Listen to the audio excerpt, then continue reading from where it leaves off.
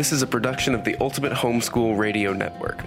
Welcome to the Homeschooling with Technology show. Your host, Meryl van der Merwe, loves using technology to streamline her life and to make lessons more engaging. She is a graduated homeschool mom and teaches homeschoolers at her local co-op classes and online at fundafundaacademy.com. Whether you are tech-challenged or someone who loves technology, this show is for you. And here's your host, Meryl van der Merwe. Hello and welcome to the Homeschooling with Technology podcast. I'm your host Meryl van der Merwe and this is episode 30. As this is coming to exam time for many of our teens, I am going to be looking in this episode at online tools to help teens study. But before we get into these tools, I just want to give a shout out to our sponsor Funda Funda Academy, because after the exams comes summer. And during summer, perhaps some of your teens will want to get a credit or two under their belts just to help ease the load of the next semester. And if they do, you should take a look at Funda Funda Academy summer classes. Some of them are also appropriate for 7th and 8th graders. I just want to highlight their photography class. This is a fun one to do in the summer. You are out and about anyway, probably on vacation. The summer classes are self-paced. Students just must be finished by the end of August. And photography really won't seem like they're actually doing any work because it will be enjoyable. And they'll also be getting a credit they can use for an arts elective if they need it. So let's get back now to our online tools to help teens study. First of all, I want to say that all of the tools that I'm going to be referring to today do cover a vast variety of subject matter. So you'll probably, whatever your teen is studying, they should be able to find help and be able to use the particular tool I'm going to talk about. Also, all of these tools have a free version. Some of them have paid versions as well, but you can always get it free. Some of them have apps. You'll have to look at each to see which ones do and which ones don't. So some are easier to use on phones, and I know teens often like to use their phones over a laptop or a desktop. Some of them are going to be flashcard based, some not, and I'll explain that as I go along. And many of them will have a degree of gamification built in, which can just bring a little bit of fun into the slog of studying. I know it's AP time for those kids who are doing APs. That's coming up soon, and I think that many of these will just help your kids to study. So the very first thing I want to actually refer to is a source that you will know about, and that is YouTube. There are many good reviews done by excellent teachers for different classes. I think it's going to be most useful for AP, but even if they're just doing a standard biology class and they're looking for a review, they're sure to find one that is somewhat similar to what they've been doing, whether it's textbook based or whether they're doing a live class or some other kind of online class. But definitely for AP, I know there are great ones. My own daughter used a number for history and for government. But you'll find many Khan Academy is another place where you will actually find video review. Some of these are even live and students can tune in and watch, so just look out for those. I can't really give you links to any specific ones because there are so many out there. However, if you do want to ask me for particular recommendations or you want to share things you found, do hop over to our Facebook group. It's Homeschooling with Technology Community. Come and join that and we can share more specific resources there.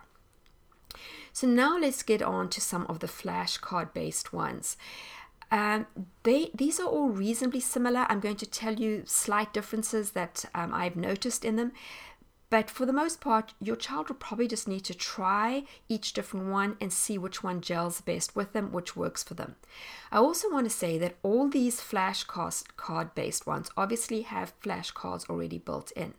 But for maximum learning, I would suggest your child creates their own flashcards.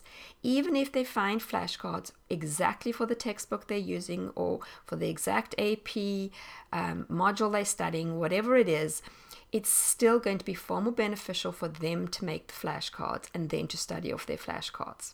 However, if they're pushed for time, if they're lazy, at least using somebody else's is better than nothing.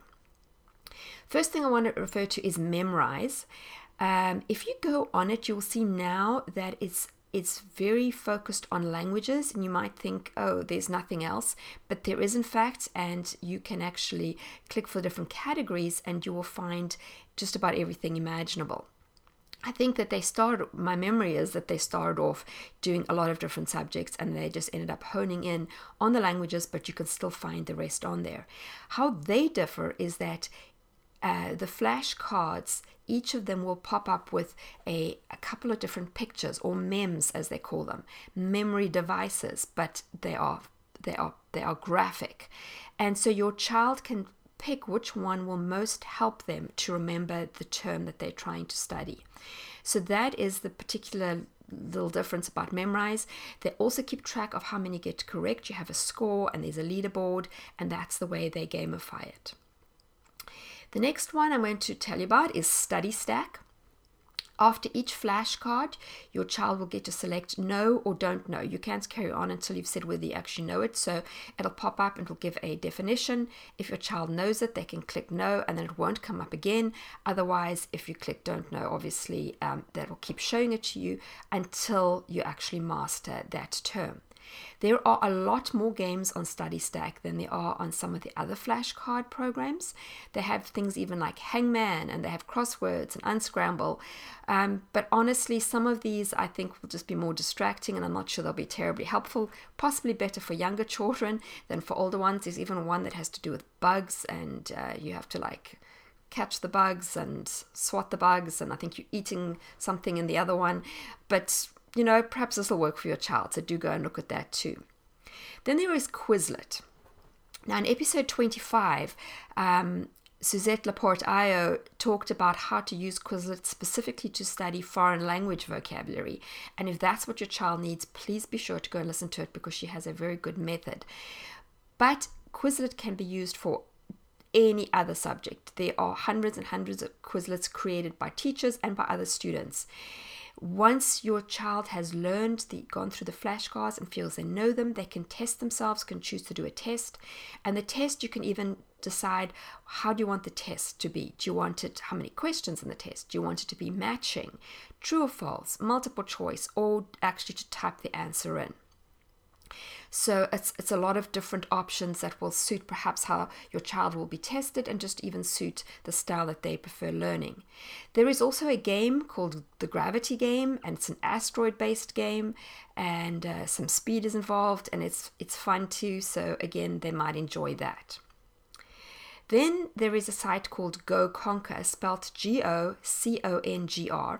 And I just want to remind you right now that you can go to homeschoolingwithtechnology.com for all the show notes. Just look for this episode. For that, you get to do a thumbs up or a thumbs down if you have remembered or not remembered a particular flashcard as you learn it. And they have quizzes, again, that you can practice. But perhaps their most unique feature is mind maps. And again, here I would suggest if your child creates these yourself. I immediately thought about history, where you could take, say, World War I, and then you could have, say, all the causes of World War I, and those could all be mapped onto it. And then you could have the actual battles or different things that happened. Then you could have mapped off of it technological advances, and you could have what they resulted in. You could have main characters or whatever you want, but it's nice to be able to draw it, and you can link the different lines, and it's a nice way to, again, graphically connect things and show how they're connected. And again, you can find mind maps on there, but I think it'd be far more useful if your children were creating the mind maps. They also have flowcharts, which is something else. If it's something with very linear, with one thing leading to something else, that it could be useful to use. Then there is Tiny Cards. This has been created by Duolingo, so if your children are already using Duolingo for language studies, they will be familiar with the way this is set up. I particularly like this one because, as with Duolingo, it mixes up studying the flashcards with testing you on them. So, for instance, I was going through, just before I started recording this, I was looking at the state flags. They would show you one or two state flags, then they quiz you. And the quiz might be multiple choice. It might be that you actually type it in. It might show you 3 flags and you've got to pick which is Alabama, or it could give you a flag and ask you which of 3 states it is.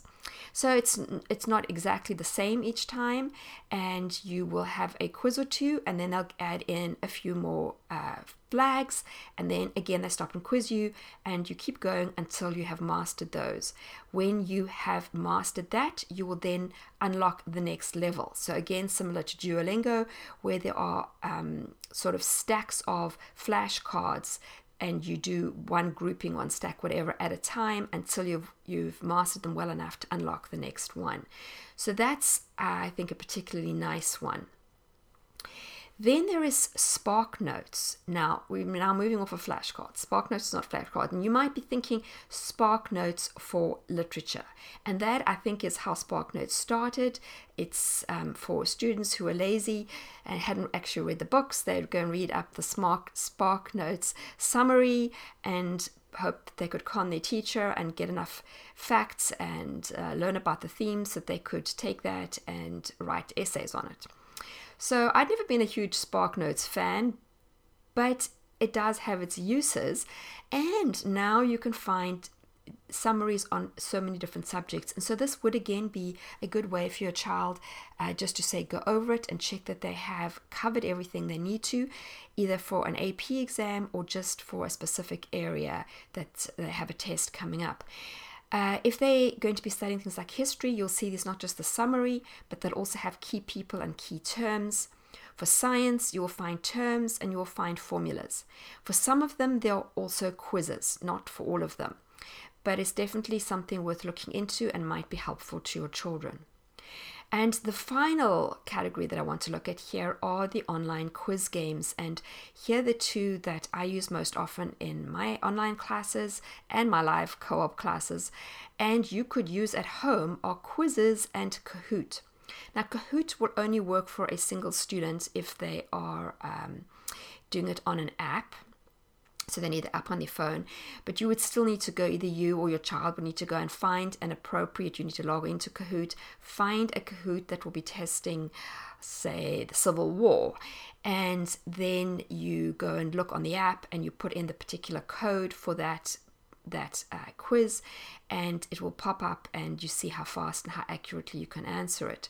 Quizzes you can play individually as a homework quiz on your laptop as well. Now, these are fun if you're playing against some other people. So if your child has a few friends perhaps that are all studying the same thing, they could get together. You can then do it live where you play it. If you can have a TV screen that you can throw it up onto. I know my daughter brought her friends to our house when they were studying for AP US History. She had 4 or 5 friends, and I would start a Kahoot for them, and it would be a fun gamified way of seeing who knew the work best, and they would learn as they were playing. Of course, the other fun thing is you could always try playing against your child and seeing if you could show them how much you know. Obviously, if you don't know that much, perhaps you don't want to do it, but that is also a fun way to do it. So I hope that you have found some different ways that your child can be reviewing and learning for their exams and tests that are fun and interactive, because just simply sitting and reading the same page over and over again is not really going to work. But once again, just in conclusion, I want to remind you and remind your students that the more actively they are involved in actually creating these flashcards, or even creating quizzes and sending them to their friends, they could make quizzes and share them. That is the way they will remember the work best. Thanks for tuning in with me this week. Look forward to seeing you again next week. And remember, if you haven't already, pop over to iTunes and give us a rating and review. Would be much appreciated. Thanks for tuning in to Homeschooling with Technology with Meryl van der Merwe. Visit her at fundafundaacademy.com and homeschoolingwithtechnology.com. Homeschooling with Technology is a production of the Ultimate Homeschool Radio Network.